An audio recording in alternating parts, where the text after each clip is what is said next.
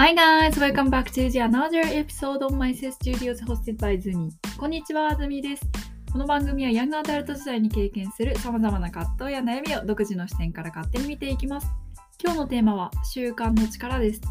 今回はジェームズ・クリアー著書オートマティック・ハビッツの内容をもとにお話をします。ジェームズはこう言っています。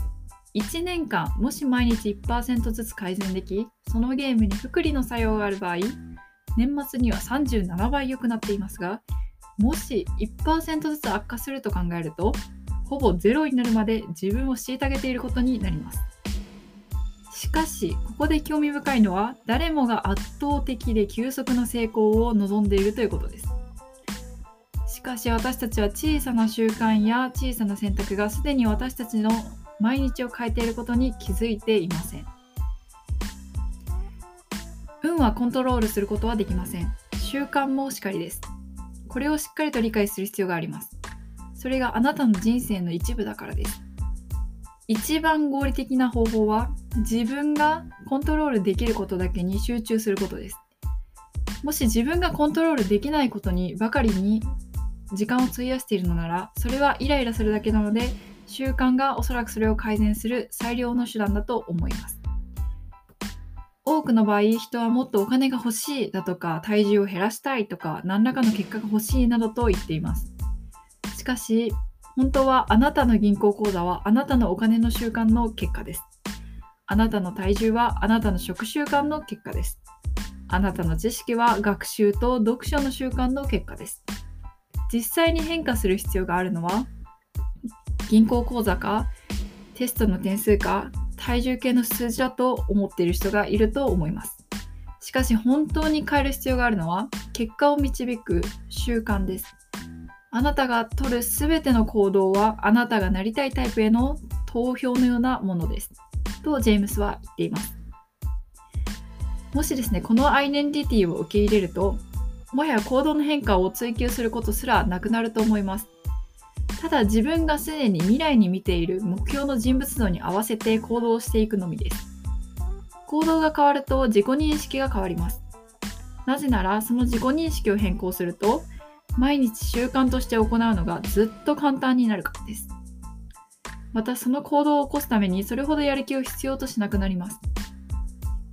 ではなんで習慣を自動化することが難しいのか。それは習慣によって生じる報酬の不一致のようなものがあるからです。報酬には即時の報酬と最終的な報酬があります。これはすぐに得られる報酬と、あと最終的に数年後、何十年後か分かりませんが、時間が経ってから得られる報酬があるということです。悪い習慣の例として、例えばドーナツをひたすら食べるということを例に挙げましょう。悪い習慣がすぐに定着して形成されやすい理由の一つは、悪い習慣がすぐに報われることが多いからです。ドーナツを食べるとすぐに報酬が得られます。ドーナツは美味しいし甘いし、お腹を満たしてくれるからです。その習慣を半年、1年、2年ひたすらドーナツを食べ続けた場合、健康とは程遠い状態になってしまい、望んでいた最終的な報酬は得られないでしょう。一方で、いい習慣はといえば、報酬を得るのが遅くなります。例えば、腕立てを1回行っただけでは体は変わりません。1週間ジムに行っただけでも体の変化は見られないでしょう。すぐに得られるほどの効果はそれほど大きくありません。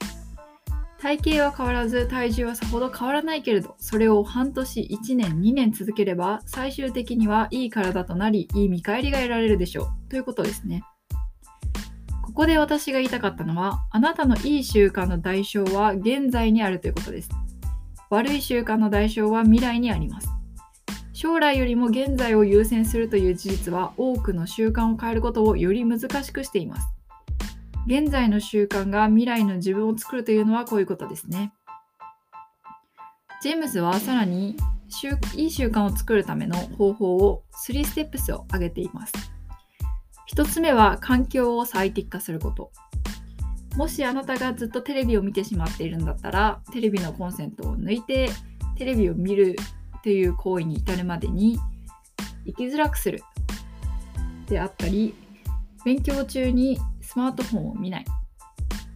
そうすればインスタグラムをずっとスクロールすることもなくなるでしょう。2つ目は習慣をまず簡単なものにしましょう。例えばたくさんのお金を得たいと人が思ったとします。すると人はお金を得るためにはビジネスを立ち上げて、それでこうしてああしてこうしてものすごく壮大な習慣を作り上げなければいけないような気分になります。しかしそうではなく、習慣を簡単なものにしてみてください。3つ目は入門をマスターするです。大きな目標にたどり着くためには、まず小さなステップから始めてみてください。そして入門をマスターしていくことで次の扉が開けるでしょう。以上がジェームス・クリア著書オートマティック・ハビッツの核となるポイントとアイデアです。本の中ではいい習慣を変えていくために具体的なステップが紹介されています。皆さんも興味があれば読んでみてください。それでは Thank you for listening. Bye!